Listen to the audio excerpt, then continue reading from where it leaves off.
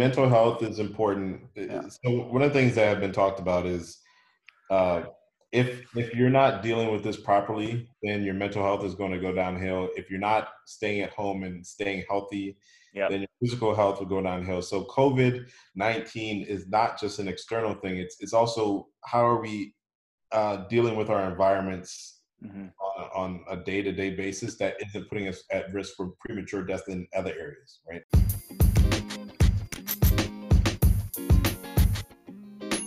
Welcome to Shooting the Ish with a Brit, the podcast where David, a white British man, and Jen, a black American woman, shoot the shit. Ish, she means ish, about whatever we want. British dinky deckers? Check. American bonnets? Check. Even mysterious potatoes. Oh, double check. So join us for another episode of Shooting the Ish with a Brit.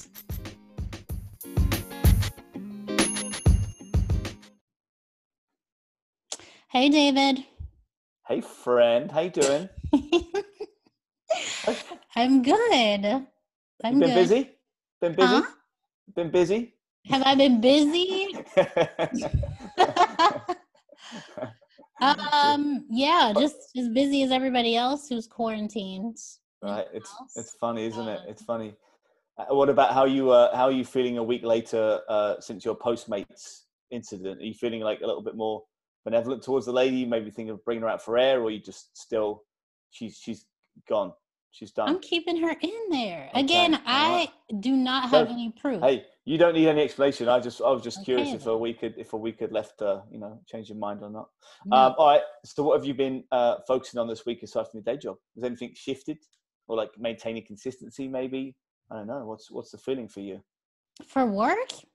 No, outside of work, because obviously I know you're working. You're quite busy, relatively.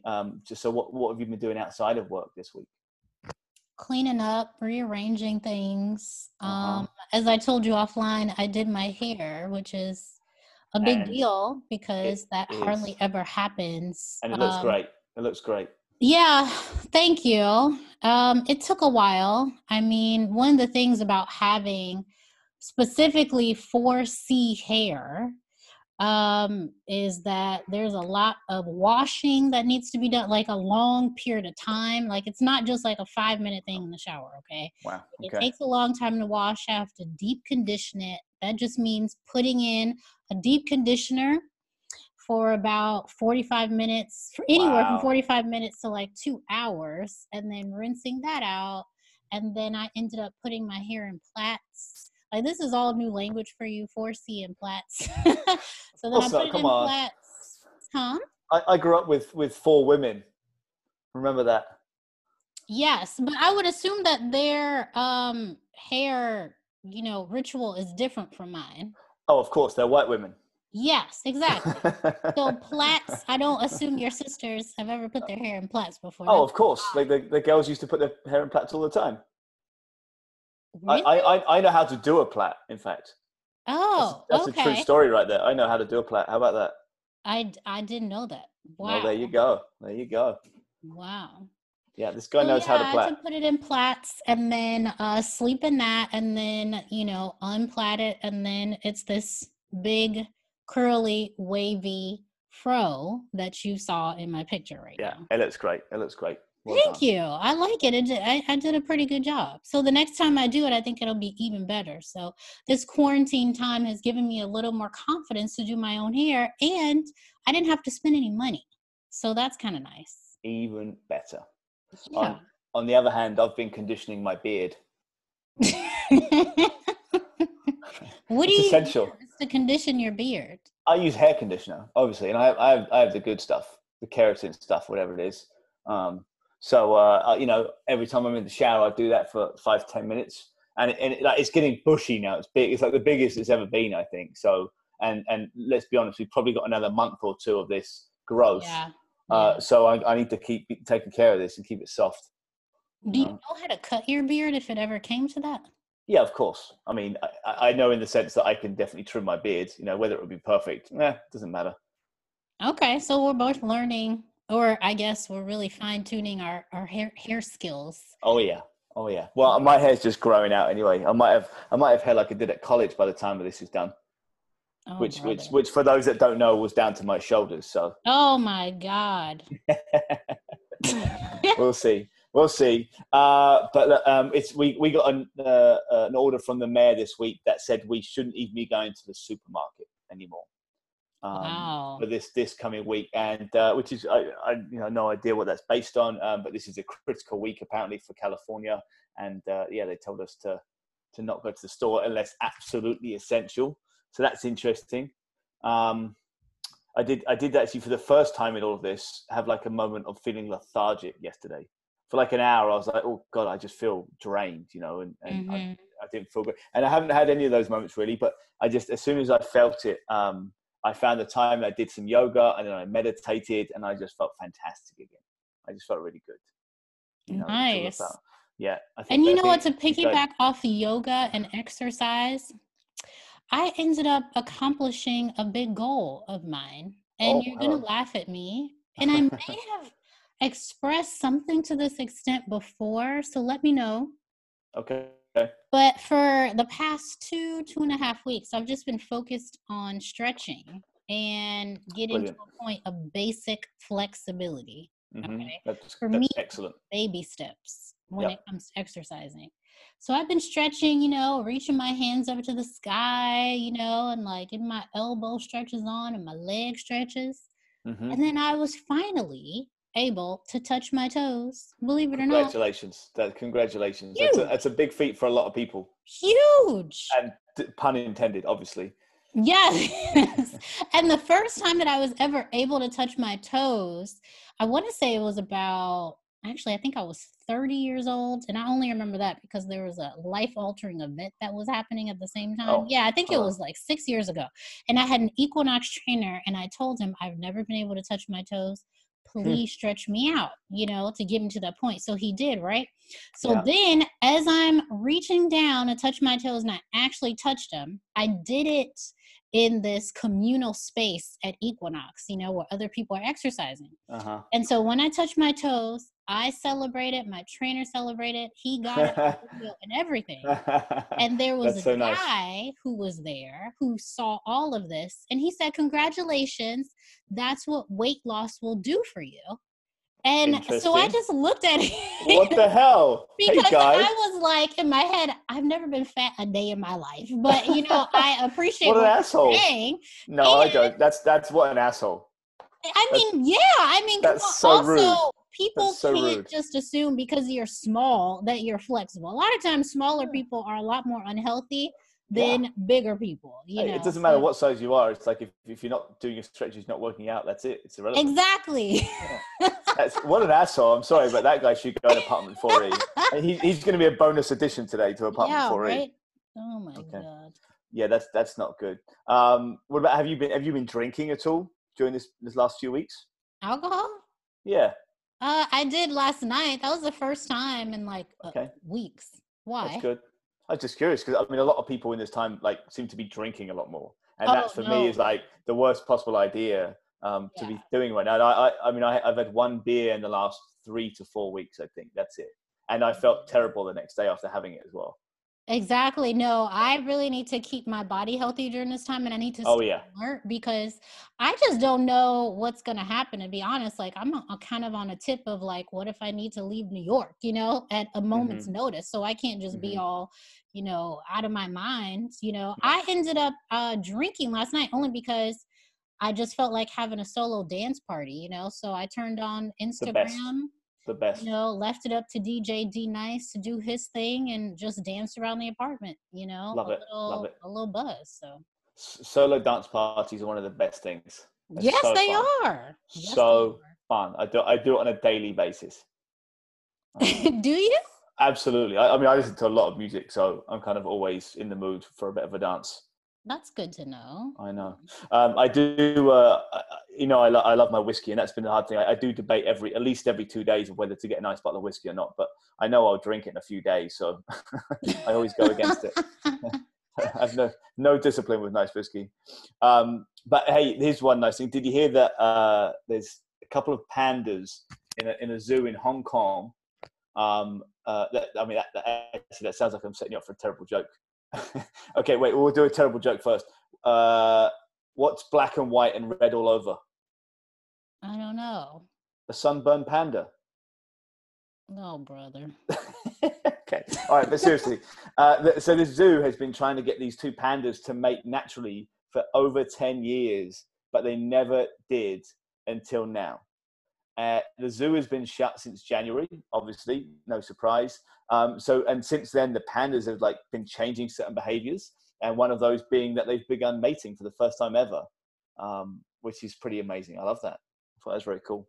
Do they know why? I guess they just don't like an audience, Oh, maybe. Yeah. Like people knocking on their window every day, just making it feel a bit awkward, right? I don't know. Yeah. So hopefully that bit of quiet time away from spectators and whatnot has just been quite a refresher for them. And I expect a lot of the animals, to be honest, in zoos, especially I've watched Tiger King, which I'm sure you've seen already. Yes, I have. Yeah. So I think everyone's a little bit about, there's always been a negativity about zoos anyway, but that certainly stoked the fire. Unless, by the way, you're Donald Trump Jr. and then you watch that show and your takeaway is that you could buy a tiger for $2,000. Right. Classic Trump move, even in Junior style. Okay, all right. So let's get into it, shall we? What is your favorite thing this week? So I found this cool article on India Today about this UK-based 73-year-old grandfather. Mm-hmm.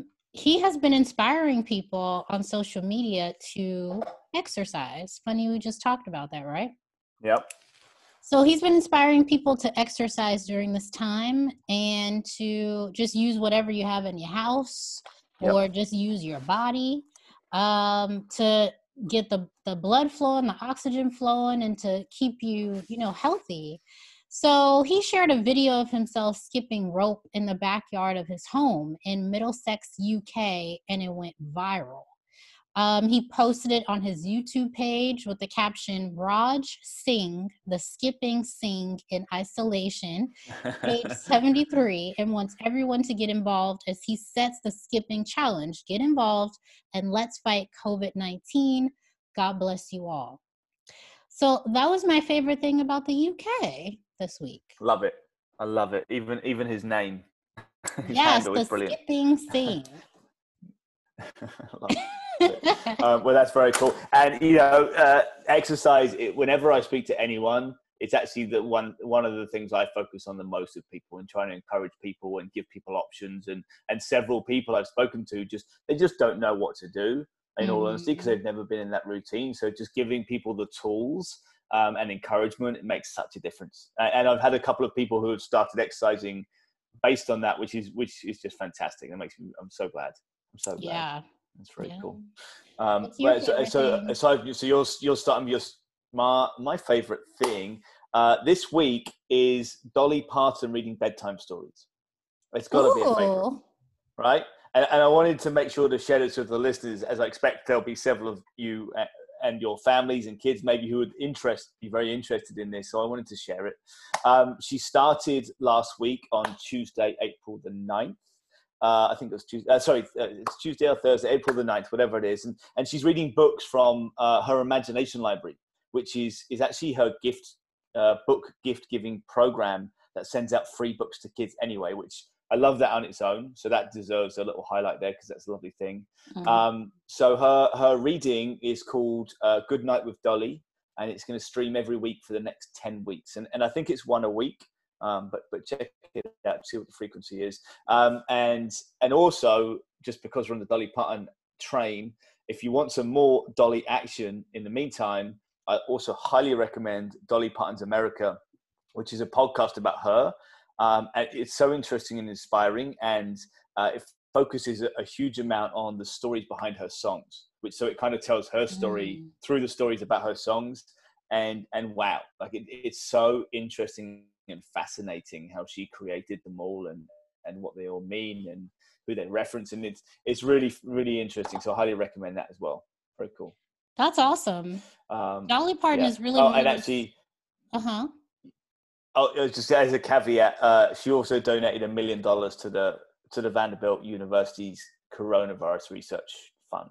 You know, true American gem, Dolly Parton, right? Yeah. She's really one of those celebrities who will just always be classic. She is a Coco Chanel suit in the flesh, you know, like she is always going to be that person, you know, to America. So I'm excited about her reading these. You said bedtime stories? Bedtime stories for kids, It's called Good Night with Dolly. Yeah. So, that's pretty cool. It's really cool. Yeah, it is. And she's just a wonderful person. And she's just, one of the things I really like about Dolly Parton in general is that she's never taken herself too seriously. Obviously she's had tough times in her life and she's grown to that, but she's always been able to laugh at herself. And even before other people can, which is a talent in itself. Mm-hmm. I think. So, all right, that's my favorite thing this week about the US is Dolly Parton in a nutshell, I guess, and her recent endeavors. Very cool. Yeah. Okay, so the thing I learned this week was it's from a study by a guy called David Nowak, who is a senior US Forest Service scientist. The study explains that US cities are losing about 36 million trees a year. Now, I'll start by saying that this happens for several reasons, like natural disasters like hurricanes and tornadoes and fires and even insects and disease. But there's obviously one area, which I'm sure you can guess, that humans cause tree loss, and that's development, right? Parking lots, roads, offices, list goes on, whatever it might be. And whilst these are things that we need, and I'm putting that in air quotes for the listeners, to happen, I mean, they can certainly be done in a bit more of a conservational way sometimes. Not every time, of course, I understand that, but the knowledge is important for several reasons. And I'm sure you could work out most, but I figured I'd share the 10 key benefits of trees. So, I wanted to share that with that mentality of getting it into people's minds, because there is a little bit that a lot of people could do to support the ecosystem of trees, especially in cities and urban landscapes. Okay, so just any questions about that before I move into the points? No. Okay. So the first one obviously is air pollution reduction. They absorb all the carbon and remove pollutants from the atmosphere. And by the way, the lost amount of value of losing these trees and having to do it manually or through processing or whatever is about $96 million a year from not having enough trees, which is amazing in itself, right? Second one is heat reduction, providing shelter. They also take in a lot of water and evaporate water, which cools the air. Number 3, energy emissions reduction, again through the shading element. They reckon the figure they had in the study say that trees reduced energy costs by about $4 billion a year. Without the trees, obviously the aircon is going to go and get pumped, especially in the summer. So you can understand the benefits there right away. Water quality improvement is number 4. The trees are water filters. Number 5 is flooding reduction, again for the same reason. They soak up the water and they reduce runoff. 6 is noise reduction. Simply put, they deflect sound. One of the reasons they actually line highways, which I'm sure you've noticed many times over the years. Number 7 is protection from UV radiation. They explain that trees absorb about 96% of ultraviolet radiation, which is really, considering how damaging the sun can be already, is quite an interesting statistic. And, to lose that is quite a scary thing. They obviously make things look nicer as a number 8. They improved aesthetics. They're just beautiful. Number 9 is improved human health. So again, in the same vein, but having trees around literally makes people feel better. There's many studies about this separately in a different world, but a lot of scientists have found connections between exposure to nature and a better mental and physical health. And by the way, that's also one of the reasons I walk so much, is to be in nature and to enjoy that, the beauty of that, and take it all in. So I can confirm it is a definite benefit of trees. And then the last one would be wildlife.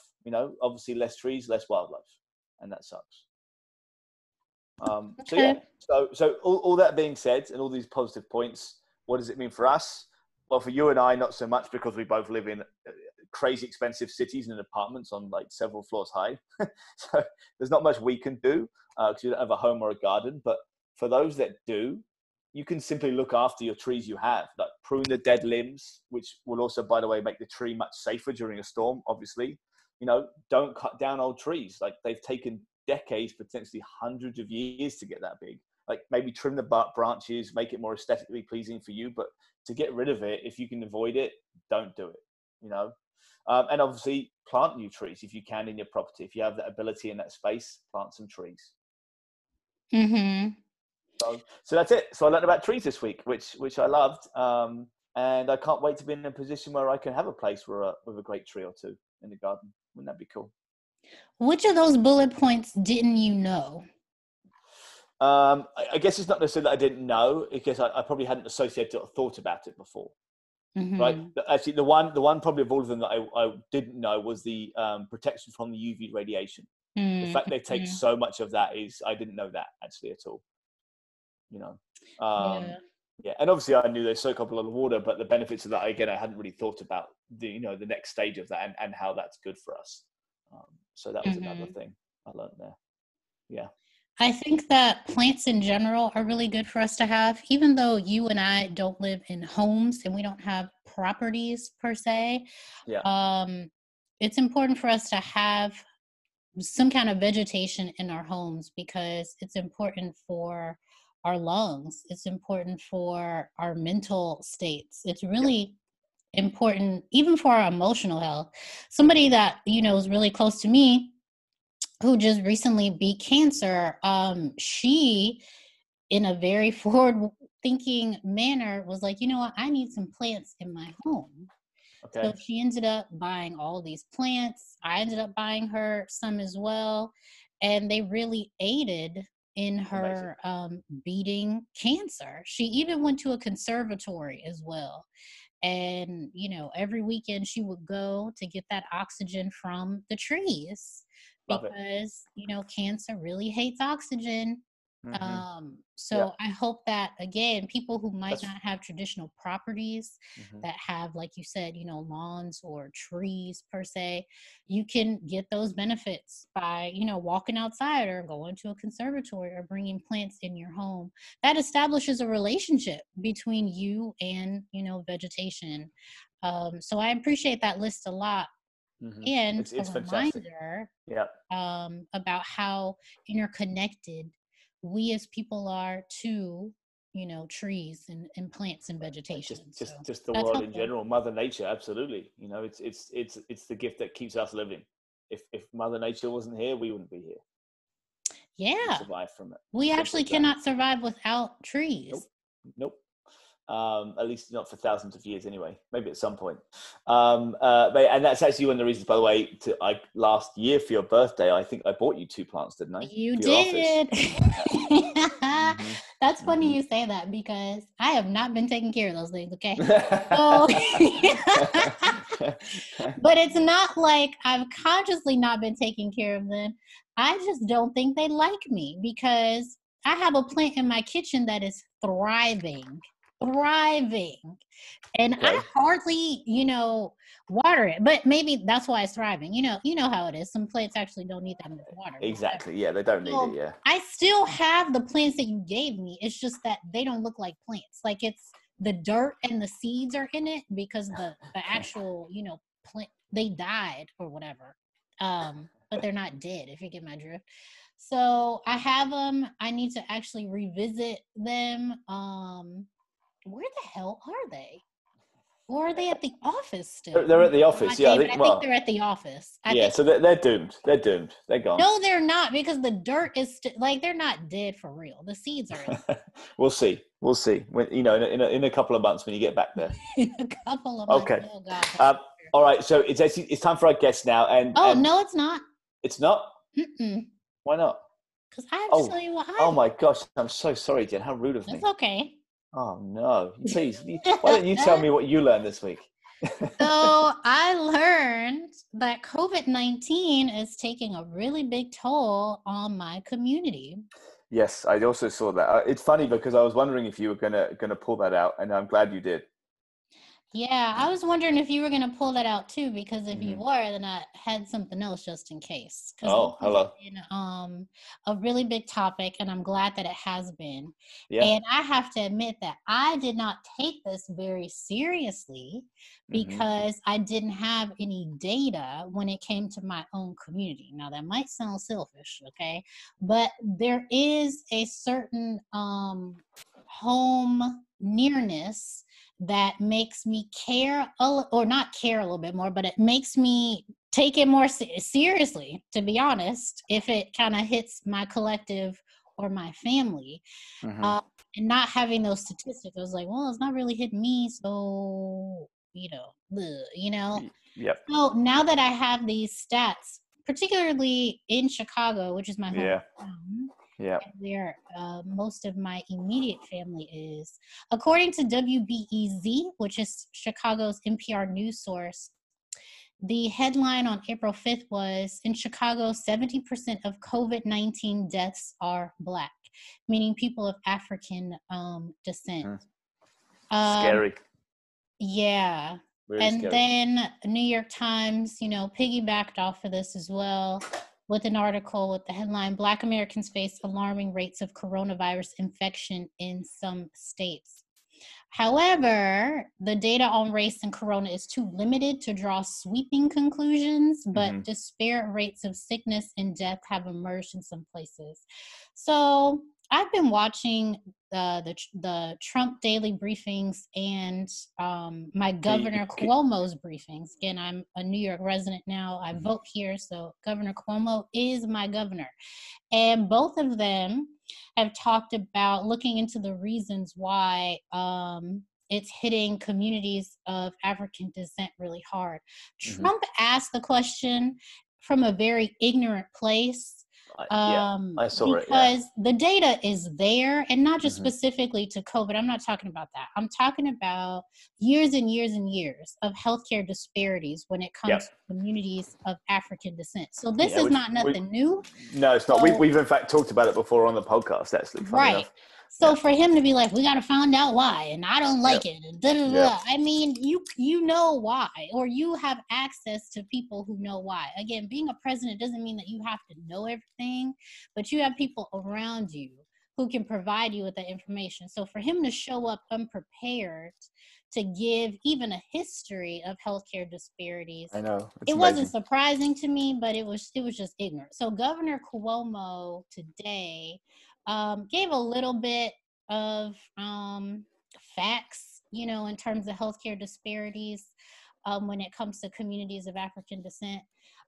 So anyway, that's what I learned, that COVID-19 is disproportionately killing Racist. my It's racist. community. No, not that it's racist. I'm just kidding. Come on. Right. But when it comes to this, it's important for us to focus on not just, you know, this community being disproportionately affected, but the why is important. And unfortunately, Yeah. I have to run down a list of why, even though it is old news. Yeah. No, please do though, because it's good. It's old news that should go back in the cycle always. It Right. should always be a conversation until it isn't a conversation. Right. So I'm going to read this stat from WEBZ, and this is a Chicago stat, okay? Mm-hmm. So as of this past Saturday, 107 of Cook County's 183 deaths from COVID-19 were Black. In Chicago, 61 of the 86 recorded deaths, or 70%, were Black residents. Blacks make up 29% of Chicago's population. The majority of the Black COVID-19 patients who died had underlying health conditions, including respiratory problems and diabetes. 81% of them had hypertension or high blood pressure, diabetes, or both. So yes, underlying conditions is a reason, but then you have to think about the treatment. Just in general, when people of, African descent go into hospitals, their care is poor. A lot of times doctors don't believe patients of African descent when they say that they're having, certain troubles. Yeah, So it's not just that's the definitely. underlying. Yeah, What'd you say? yeah. So that's definitely something you and I have spoken about before, and it was concerning to me then, and obviously even more so in this situation. It's just horrific to think about.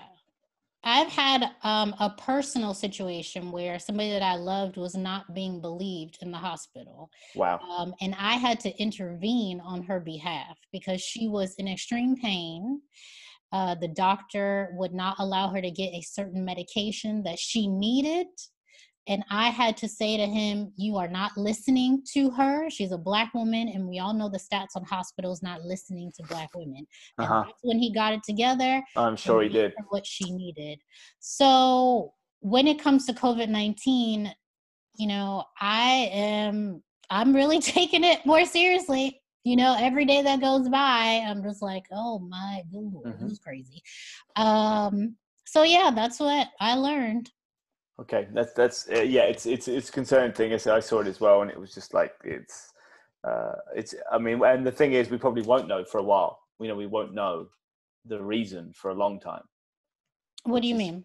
Well, I mean, for them they're trying to work out how to fix this virus, let alone why it affects certain people in different ways, right? So we won't necessarily find the answer as to why it's disproportionately negative for people of African descent. We just won't know for a while, which is unfortunate. Well, they do know. They know that it's because of underlying conditions and the fact that they're not being, treated per se. They're being treated, but they're not being treated in a more serious manner. So they know, but then what do you do about it? That's interesting. So, I mean, underlying health issues is something that we know about, everyone though, but so are you saying that there's more people of African descent with underlying health issues? No. What I'm saying is that when it comes to testing, the testing isn't being done as much in those communities, which is also leading to a higher percentage of deaths in those communities. Right. Okay. So they're not catching it early enough. So that I see what you're saying. Okay. Right. Okay. Yeah. I mean, that's scary. And so if that's the reason, then that's horrifically terrible.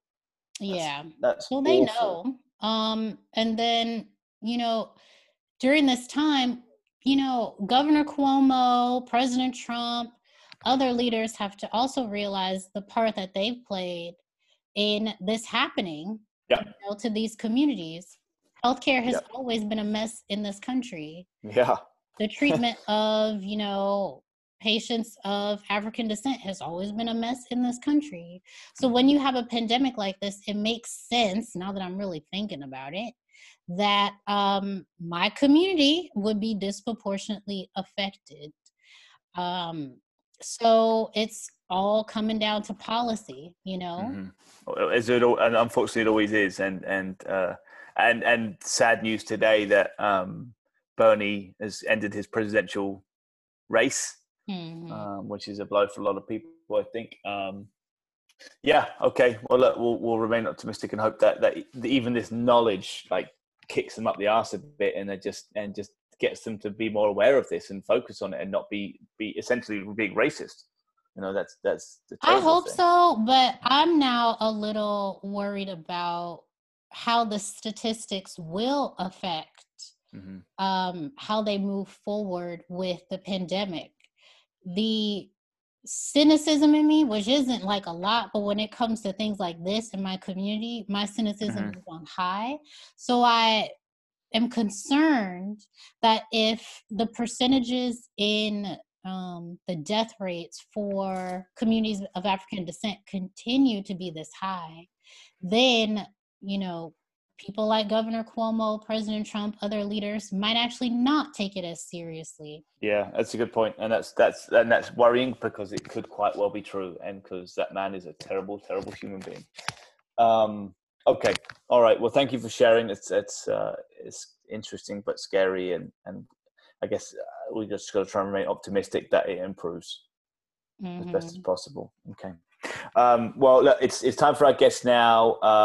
And you're about to hear this again, but I just wanted to highlight. So we have Dr. Ricky Brathwaite here today, who is the CEO of the Bermuda Health Council.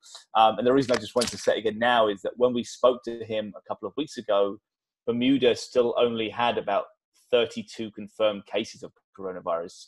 And since then, they're only on about 40 at the moment. So they haven't increased greatly, which is a fantastic thing. And hopefully what they're doing there has stifled it, and they're not going to be hit as badly. But I just wanted to preface by saying that as a comparative tool as we go into the conversation. All right, welcome to our guest segment. We're very excited to have someone who is a really good friend of mine, who I've known for years, and who has been, I guess, thrown into a really unprecedented time in healthcare. And with his expertise, we're just so excited to have him here and to get his perspective on how he's leading the charge. Dr. Ricky Brathwaite is the CEO of the Bermuda Health Council in Bermuda, a British island territory in the North Atlantic Ocean. The council is a regulatory force that ensures the healthcare quality and sustainability of its Bermudians. Basically, they're responsible for overseeing the healthcare system in Bermuda. Dr. Brathwaite received his bachelor's from the University of Maryland at College Park, 2 masters from the Georgia Institute of Technology, a PhD in health economics from Johns Hopkins University, and he has 15 years of experience in engineering, healthcare research, and analytics. Welcome, Ricky. Thank you so much for joining us. Welcome, Dr. Ricky.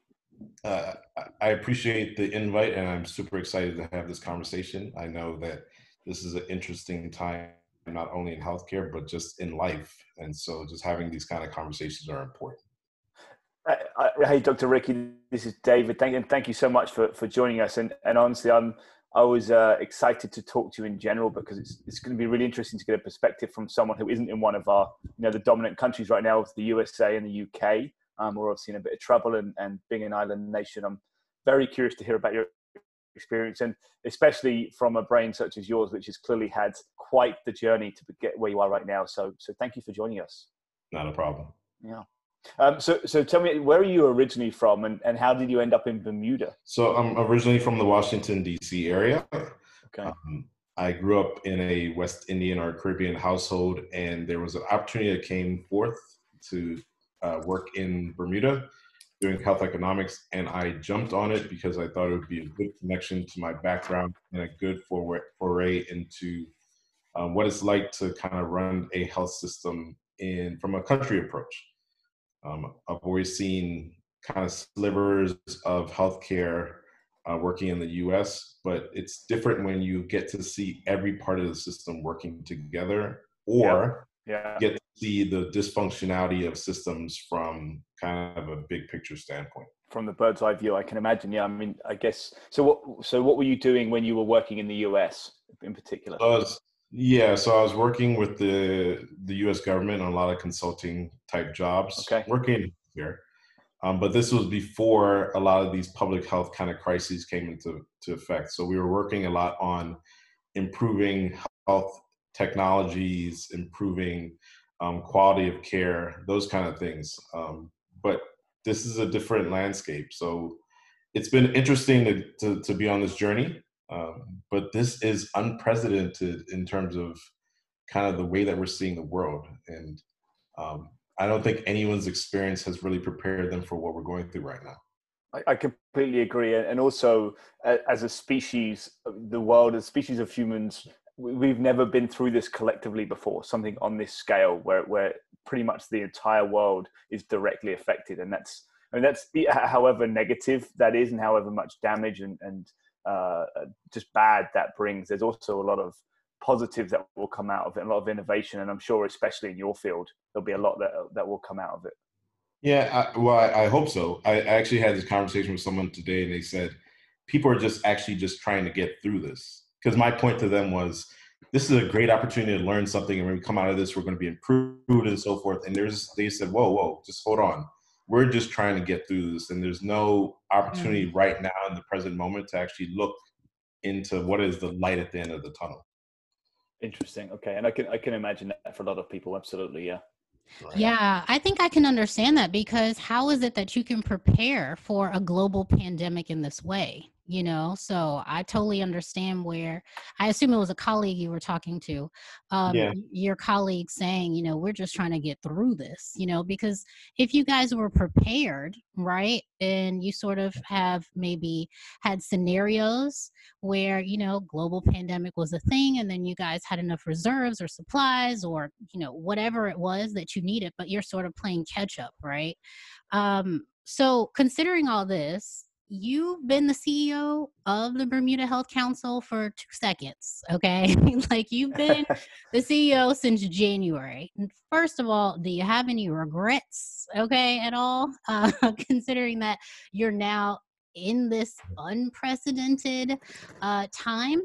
And could you tell us a little bit about the history of the Bermuda Health Council? Yeah. So first of all, I have no regrets. I love my job. I love the work that I do. Good. So, I've been with the Bermuda Health Council for almost 6 years now. Sat in the interim CEO role since January 2000, or actually December 2018. So it's been a quite of a period just being in the hot seat. Bermuda Health Council was established because there was a lot of dysfunctionality within the health system. There needed to be a single voice who can kind of coordinate the different disparate pieces of the healthcare system, bring everything to the table, help to facilitate change and improvements. And so the Bermuda Health Council was in essence put together as the hub within the wheel. So we connect all the spokes, including the physicians, allied health professionals, the hospitals, the practices, provider practices. We look at regulation. So since 2004, legislation was put into place for us to exist. And since 2006, when we actually came into being, we've been kind of serving as a conscience of Bermuda's healthcare system, which has been pretty interesting because, systems change over time. And so you have to be flexible with how you run your business. And we've seen a lot of changes, not only in the local healthcare system, but, globally. So it's been an exciting ride for this company. Got it. What's been the most effective change that you've been a part of, that the Bermuda Council has, given to its people?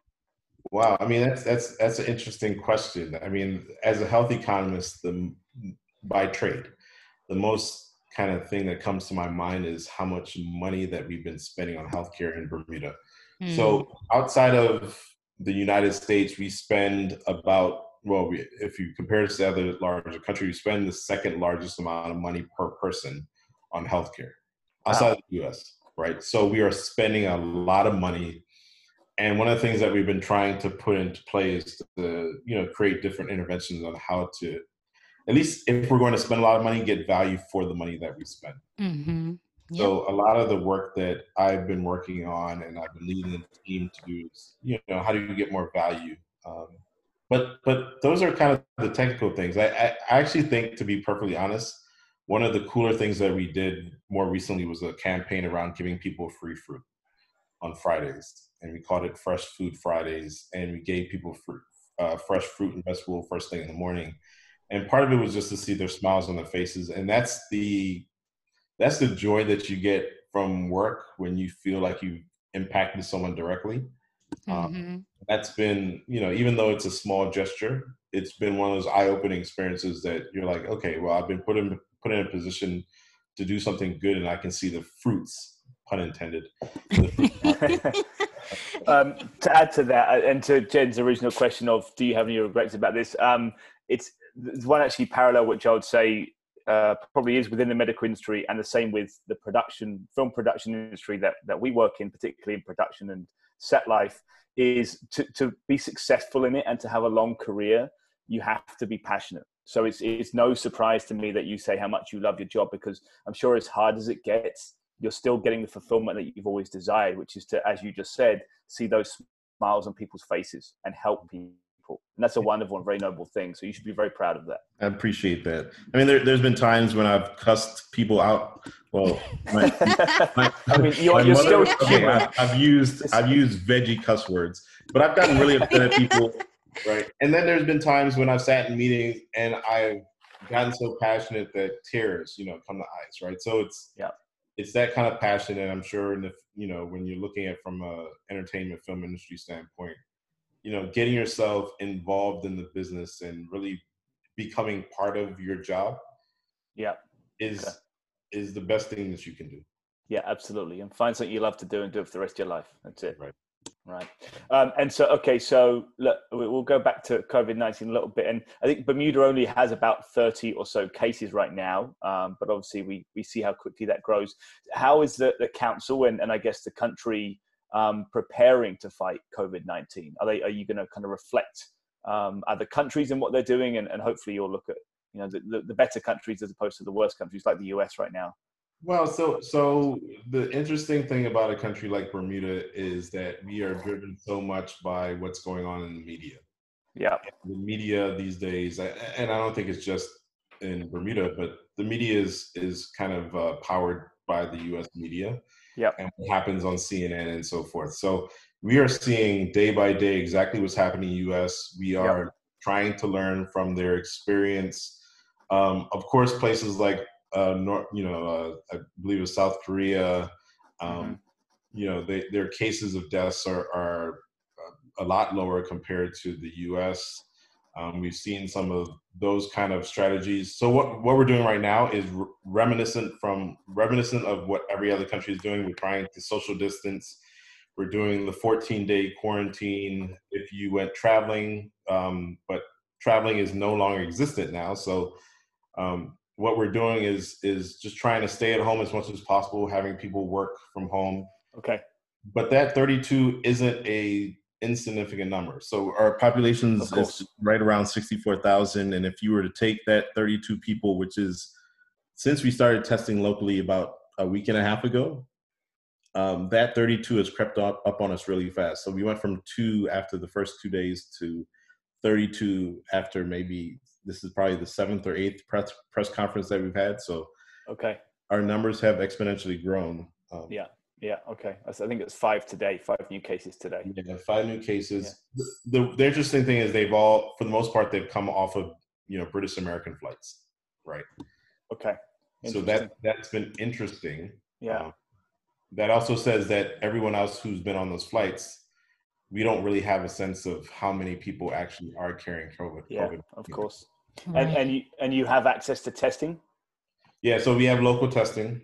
We do real-time PCR testing in our lab locally. Amazing. Okay. Yeah. Okay.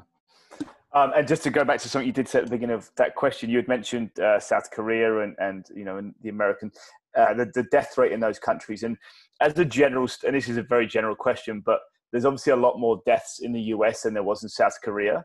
And do you think that's just partly because as a nation, the US is significantly more unhealthy than somewhere like South Korea? So that's a good question. So I don't know the stats on South Korea and underlying conditions. Mm-hmm. But if that is a predictor of death, then Bermuda is in a very scary situation because our underlying conditions are burdensome, right? So we are leading like the world in diabetes. We have large numbers of cases of, you know, stroke and amputations, and we're aging population. So it's going to be interesting. Okay. Wow.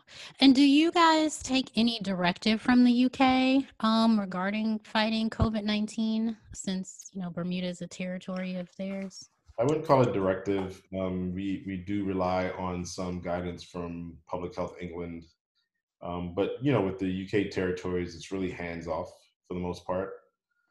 They rely on the territories to kind of run their own business and do their own kind of protocols. But I'm sure there's reporting back to the UK on what's going on, but they don't meddle too much in kind of local affairs.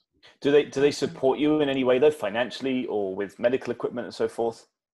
So, and maybe this is one of those things that maybe not be the most political, but from what I understand, there has been some promises made in terms of supplies that haven't come through. Interesting. Okay. Got it. But then again, as I said, it's an extraordinary circumstance. So supplies and procurement of supplies isn't easy for anyone. No. Yeah, as we're seeing, even with America. And for me, it's so interesting how we've, you know, when I say we, I mean Americans. And you are an American. You just, you know, live in Bermuda and you're doing amazing work. But no, I'm Bermudian now. Are you Bermudian? Hey. I just find it so interesting that we've called ourselves a first world country. And so when it comes to a situation like this, we're scrambling for healthcare supplies so that our citizens do not die. So I just find that very fascinating to watch. And it's not even like, you know, I feel like the numbers in New York, and forgive me because I don't have the exact figures, but the disparity between the people here in New York who need ventilators versus what's offered is just staggering. It's staggeringly, there's just such a staggering difference. What are your thoughts regarding that? Like, are you having any sort of reflections on what it means to be first world versus third world, or any sort of, you know? Just to add to that before you answer, Jen, you said scrambling, but in actual fact, the states here are literally fighting for these bits of medical equipment. Yeah. It's not scrambling, it's fighting over it and outbidding each other, which is terrifying. Yeah. Yeah, I mean, I've been following some of that. I mean, to think that there's going to be tens of thousands of people who are going to be in the health system in New York and not be able to have the care that they need because the supplies aren't there is horrible to think. Mm-hmm. And those are the projections. You know, Bermuda is in an isolated, and we feel a little isolated, so we're not as connected to some of that, but we're just as dependent on everywhere else to send us supplies. So we're not manufacturing supplies ourselves. So if the US says tomorrow, yeah, we're not going to give you ventilators because we have to use it for ourselves, or whatever country says you can't have any ventilators, then we're out of luck, right? Yeah. So it's nice to feel as though you don't have to deal with the same parameters as New York in the same regard, but at the same time, our troubles are just different. Yeah, of course. And so information about the virus in general and how the virus behaves is a constantly moving target, and they're still investigating it. Right. But as a general citizen, these days, with the way the internet is and social media is, sometimes it's hard to find your way to the truth. You know, for example, is there any credence to it being able to live well in warm climates such as Bermuda, or will that help the situation? Now, do you have basically what's the best way for people to arm themselves with the truth? What would you recommend?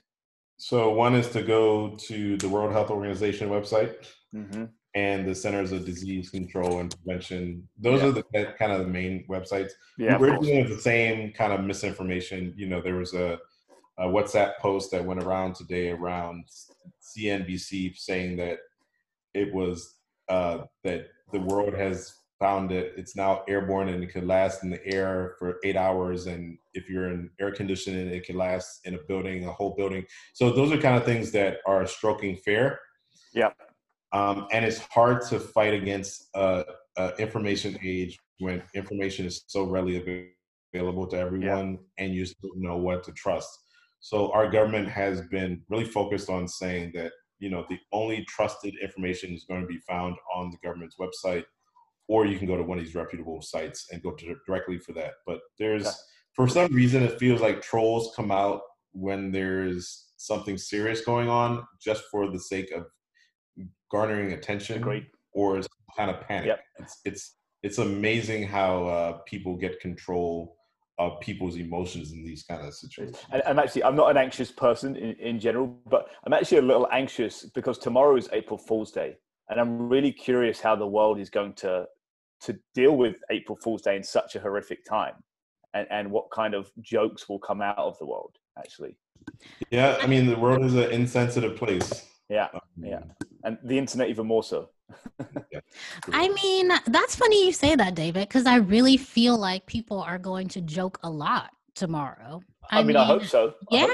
You know, if you're not an essential employee like us, David, not you, Ricky, Dr. Ricky, but I feel like, I feel like it's probably going to be April Fool's times 1,000 tomorrow. And even, you know, outside of April Fools, as we've talked about, I feel like a lot of people have found humor to help them during this time.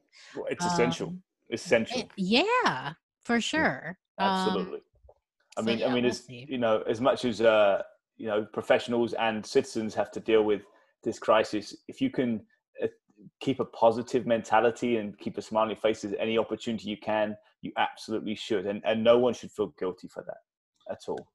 No, you're right. Mental health is important. Yeah. So one of the things that have been talked about is if you're not dealing with this properly, then your mental health is going to go downhill. If you're not staying at home and staying healthy, then your physical health will go downhill. So COVID-19 is not just an external thing. It's also how are we dealing with our environments on a day-to-day basis that isn't putting us at risk for premature death in other areas, right? Wow. So this is big. And then the economy, right? I don't know what it's like in New York right now, but we're bracing for a struggle when it comes to this summer, because a lot of our money is based on international business and travel and tourism. And there are no planes coming in. The hotels are 97% empty. Yeah. So it's going to be a tough time. So if you think about it, if COVID's not the one that's getting you, poverty will. Yeah. Right. Yeah. Poverty has long-lasting effects, and so this is as you said at the beginning, this is unlike anything that we've seen before. And I don't know whether the older generation will experience this kind of thing in their own right. But for this generation, it seems like this is beyond what anyone's kind of experienced before. It is. And it's a time where you really discover who you are and who the world is and the people around you, because you to go back to what you're saying, you either step up here or you step back. And hopefully people step up. Yeah, for the right reasons. Exactly. Yeah, absolutely. Right. Yeah. And then I want to kind of go back to, what you said regarding the best way for people to arm themselves with the truth, by going to World Health Organization site and the CDC, which I totally agree with. However, it would also be nice if we here in America could get the truth from President Trump, right? But we can't, because he just seems to lie and just handle information in such an irresponsible way. So with all of these little nuggets that people have received, via random voicemails from somebody's cousin who works at the CDC saying, hey, this is what you need to fight COVID-19, this is a really difficult time to listen to people who have agency, but they haven't really proved themselves, to tell the truth. So in Bermuda, are you finding that people are listening to authorities like you or other people in order to stay safe? Or are people having, a difficult time with that? No. So, I mean, in a time of crisis, at least here in Bermuda, one of the things that people do look for is leadership. And so there have been people who have stepped up. It's just easier to control in a small jurisdiction. Yeah. Where the attention is focused. The U.S. and President Trump, first, you have to think about what is the end goal. Is it about the economy or is it about public health, right? And you just don't know, because he could be focused on the economy, which he has the right to do, but no one's going to come out and say, this is about the money and not about people's lives. Right. I mean, somebody did kind of, in a way. And I don't know exactly who it was, but it was somebody with agency. He was on CNN, older white gentleman who was like, basically, we older people, we're going to be fine if people go back to work. And so people took that, as an implication that if people went back to work and older people died, then this particular man with agency would be okay with it. So I think that a lot of the language that President Trump has used by saying, hey, we want people to get back to work by Easter, right? Or having these uninformed timelines definitely makes it seem like he's, more focused on the economy than public health. So the irony, of course, being that with that focus, either way at this point, the economy is going to suffer in a great way. Right. And that's inevitable. And the fact he's dealt with it in this way and led with the economy at the forefront of his mind, is so stupid. I'm sorry, it's just stupid. Like, it's going to be damaged, whatever the case. Why not try and save lives and also speed up that process of bringing the economy back online? It's such an interesting thing to watch. I mean, so remember, not everyone is equally important. Yeah, absolutely. Yeah, right. Exactly. So that is one of the sobering realities of life. Not everyone in a country is equally important to the sustainability of a country. Yeah. Right. So when we talk about the economy, we say the economy may not do well. That doesn't mean that businesses may not do well. Mm-hmm. Right. Exactly. Okay. Well, this has been just so fascinating and interesting to learn about what you do and Bermuda in general. But so, is there anything else that you would like to add on a personal or professional level for our listeners, whether it's COVID related or just general life related? And maybe even you can tell us a little bit about Bermuda in general for the listeners, just because I'm sure a lot of them don't know too much about it. So let me talk about Bermuda and maybe give the life lessons at the same time. So please, in a small community, what you do is you rub shoulders with a lot of people and you get to know people on a semi-personal level. But you get to see people's experience on a day-to-day basis because you see them so often. You see people walking to the grocery store, you see them in their workplace, you see them with their families. So there's a certain perspective about the human race that you get to see in a smaller environment that you don't get to see in the passing streets of a New York City or London or a Los Angeles. So this opportunity here, and I think the death of Kobe Bryant brought some of this to the forefront this year, and this kind of COVID situation is bringing us to a whole new kind of reality of this is less about the infrastructure and less about the money. This is about the families and the people, right? The human race has to have a point in time where they have to look each other in the eye and say, this is about us. This is about human beings as just people. Forget about how much money you make, forget about what the size of your house or the speed of your car. One of the things that Island Life does bring you back to is just this whole idea of, person to person and character and those kind of things that are probably more fundamental to the human spirit than, riches and wealth, right? So, Bermuda is a small piece in the Atlantic, but it is a reminder day to day when I wake up and I get to see what's going on. And the beauty of the place is that there's more to life than just a job. This is really about building community and building a future for the next generation. That's wonderful. Okay, well, thank you. Anything else to add before we go into the games, Jen? Nope. Okay. Yeah, I'm excited for these games.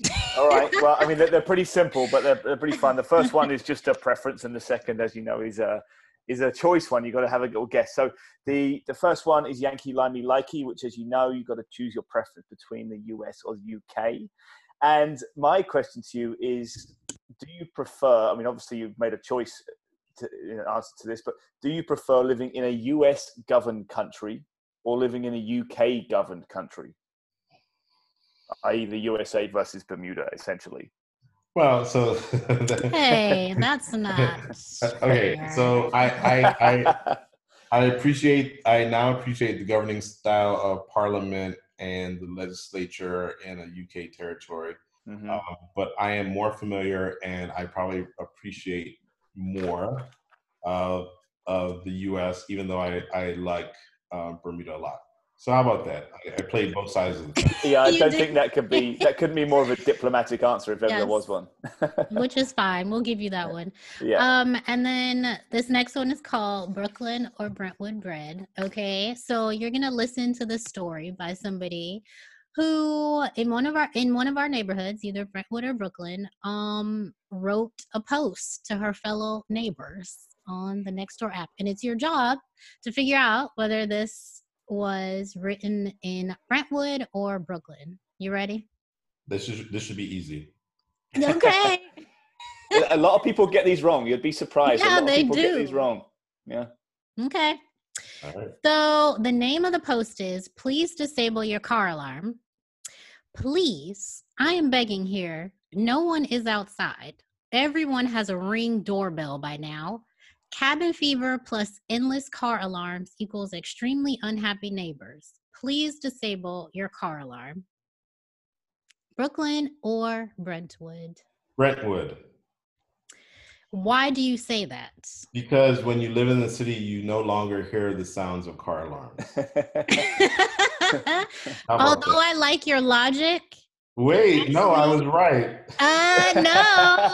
No. It was Brooklyn. And this is the thing. You're mostly right about that, like not being able to hear car alarms, but I do once in a while. I do. That's funny. I appreciate your confidence, though, Dr. Ricky, going into that. And I know, but it does sound like a Brentwood story. It really does. When she was, everybody has a Ring doorbell by now. I'm like, what kind of lady? What are you talking about? That's what would have done it for me, the Ring doorbell. Yeah, for sure. But also, how do you disable your car alarm? I've got no idea how to do that. I don't know, because I don't have a car alarm. Yeah. I thought car alarms were kind of done with in the 90s, but. Okay, so the last thing we're going to ask you to do, we have a little apartment called Apartment 4E where we have a lady called Susan who we despise, and she keeps in there everything that we also despise in the world and that we would like to get rid of. Things like coronavirus, racism, or unripened avocados, or whatever it may be. That's what we sling into Apartment 4E every time we do one of these recordings. So I'm going to ask you to put something in Apartment 4E this week. Before he says something, Dr. Ricky, please, can you take me out of Apartment 4E? Because David put me in there, and I think it's completely wrong. Dr. Ricky has no power over that, I'm afraid. Yes, he does, because I'm the one. First of all, you're not the only one that has power over this Apartment 4E. You're tripping, okay? Both of us have people power. Sister Ford, I think your job in the Apartment 4E is to organize the mess. How about that? Whatever. Both of y'all are traitors, okay? All right, so my thing to put in Apartment 4E is puppies that bite. Oh, yes. Okay, tell us why. I'm excited because I know why. Because the one thing that I probably get most annoyed by right now is my puppy going into these rages where he thinks he's playing, but he's broken my skin more than once, and it's not a fun experience. And I want to beat him, but I'm not. And what's his name? Kobe. What kind of dog is Toby? Kobe is after Kobe. So his full name is Kobe Bean, like Kobe Bean Bryant, and he is a giant schnauzer, and he's 11 weeks old. Wow, that's fun. And he's all black. He's so cute. Yeah, we'll have to have you on our podcast to talk about the film industry and so forth. And please. And what's your podcast? Can you give us the name for the listeners? It's Health on the Rocks. Health on the Rocks. Okay, and that's available in all the normal places. Yeah, can you plug it, please? So what I will do is I will send the information over. So I don't want to plug it too much on your show because then you guys do such a fabulous job. No, we want you to. We have a whole section, which is now for you to do that. We insist on it. Mm-hmm. So we do. We are on social media at BDA Health. Our podcast will be on broadcast through like Instagram stories. We also have a website, bhec.bm, and we are on Facebook at Bermuda Health Council on Facebook. So on Twitter and Instagram, it's at BDA Health, and Facebook, it's Bermuda Health Council. So you can look for our podcast there and any other kind of social media announcements and interesting stories that we'd like to post. Awesome. Excellent. Well, thank you so much. And this, as well as being interesting, this has been so informative. And we're really grateful for your time and also just best of luck. And we're sending a lot of love and good vibes, to Bermuda in this time. Yeah, same to you guys. Make sure to wash your hands for at least 20 seconds. Amen. Thank you, Dr. Ricky. All right, guys. So you heard Dr. Ricky's Apartment 4E. Mine is going to be an expression. I'm putting an expression in Apartment 4E. And now I'm really curious. Okay. We've never had an expression before. So I get really annoyed when people continue to say, "Can you believe Donald Trump said? Can you Yes. believe what he did?" Yes, I can believe it. I can believe it. Very, very easily, I can believe it. Why is it that Donald Trump did? Like, I am going to put a surprise expression about how simple President Trump is in Apartment 4E, because it really does a disservice to people. If you continue to be surprised by a person who has shown you a consistent pattern of being ignorant, prejudiced, racist, stupid, ill-informed, misinformed, untruthful, inflammatory, rude. Why if somebody continues to show you who they are, as the late Dr. Maya Angelou said, you have to believe them the first time. So even if you didn't believe him on that Apprentice show, he has given you three years. Yeah, I think it's 3 years of him being president. 3.5. Of how he operates. Yeah. Well, it's technically 3 because he was inaugurated in January. True. Yeah, true. Yeah. So you cannot be surprised. Do yourself a service, because it's raising people's blood pressures for no reason. I just don't understand why people would do that to themselves. So I'm doing everybody a service right now. And let me tell you this, David. When I watch these briefings every day from the president, my cousin actually just asked me, he was like, "Why do you even watch those?" I was like, you know what? Because it's the best kind of reality TV for me. Yeah. I sit down and I just eat my popcorn because I know everything he's going to say is just ridiculous. And then I wait for the grown-ups to speak. I wait for the vice president to speak. Yeah. I wait for Dr. Fauci to speak. But they get the toddler out of the way. So I know it's ridiculous. But tell us how you really feel, Jen. Everybody, put your surprise at how simple the President Trump is in Apartment 4E. Right. I'm with you there. You can definitely still talk about it, but just don't be surprised by it. Exactly, David. Exactly. If it can get worse, it absolutely will. Yeah. You know, there's no it can't get any worse for this man. Correct. That's all. Thank you. So, all right, well, that's a good one. I'll happily shut the door on that one. For me this week, it's a little simple one, and I think that everyone is going to be able to get on board with this very easily. And it's bad phone signal or bad internet signal when you're trying to make a call. And especially right now, the amount of calls you're making to your friends and family, and it's a bad line, it keeps cutting out, especially if it's a work call, it can be so difficult. So I'm slinging it in there. Okay. Gone. Bad phone signal, gone. Very good. I will say, though, that the fact that we can instantly video call with people on the other side of the planet, generally without too much issue, it absolutely still blows my mind that that's a reality. Like, how in the world does that signal shoot up to space like thousands and thousands of miles and back down again to exactly the right spot to not only not have a delay in conversation when it's a good signal, obviously, it's amazing. And it fascinates me that someone has the brain power that can build technology like this. And obviously it's not just one person, it's many, but still that's incredible. And it's so impressive. Isn't it remarkable? It is. So though I complain about it and put it in Apartment 4E, just know that I do absolutely am in awe of the people who created such technology. And I'm so grateful for it as well. But, you know, just a little bit better. Yeah. And think about the internet in general, David. This is like a world. Somebody created a whole world. Right. But I thought about that recently, funny enough, and think about it like this, if you try and think about the size of the internet, right? Let's just say, is there a size of the internet? Exactly. Right. But the thing is, let's think about the universe, right? You have all the different planets, and let's say Earth, for this example, is the English internet. Think how vast it is and how much material and information and websites and whatever it may be is available. That's like what we can fathom, what we could go to and look at and understand.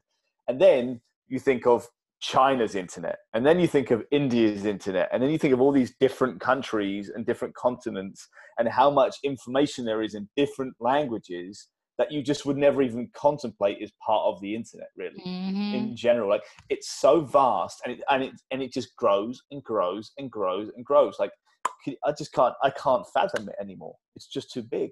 I know. It's amazing. I know.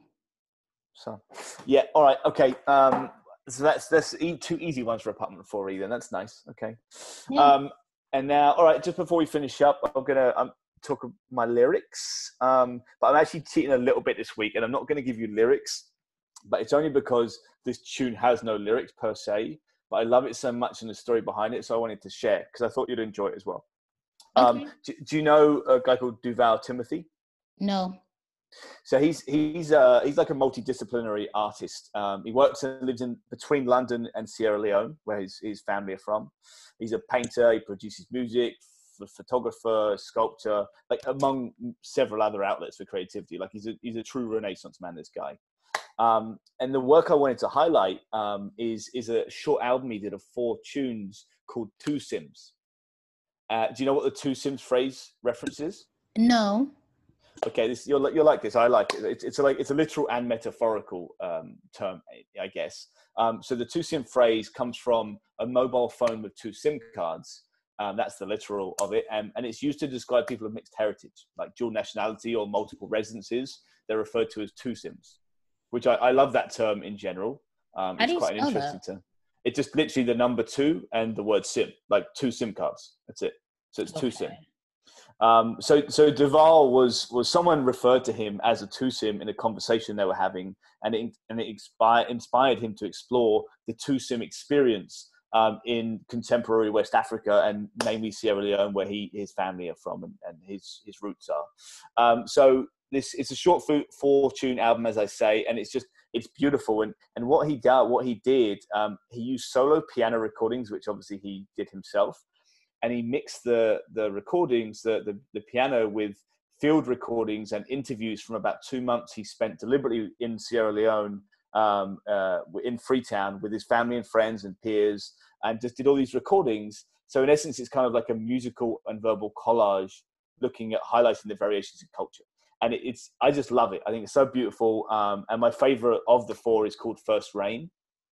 So it's Duval Timothy. And my favorite is First Rain. It really takes you through a journey. It's amazing. It's beautiful.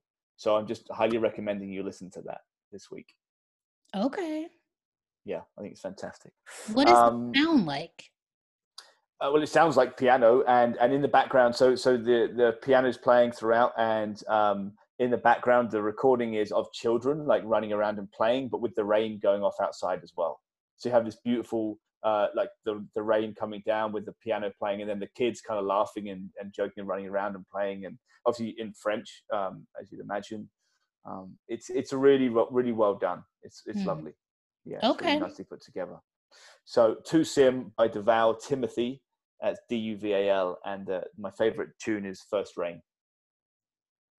Okay, cool. All right, have you got anything else before we finish up? Just plugging.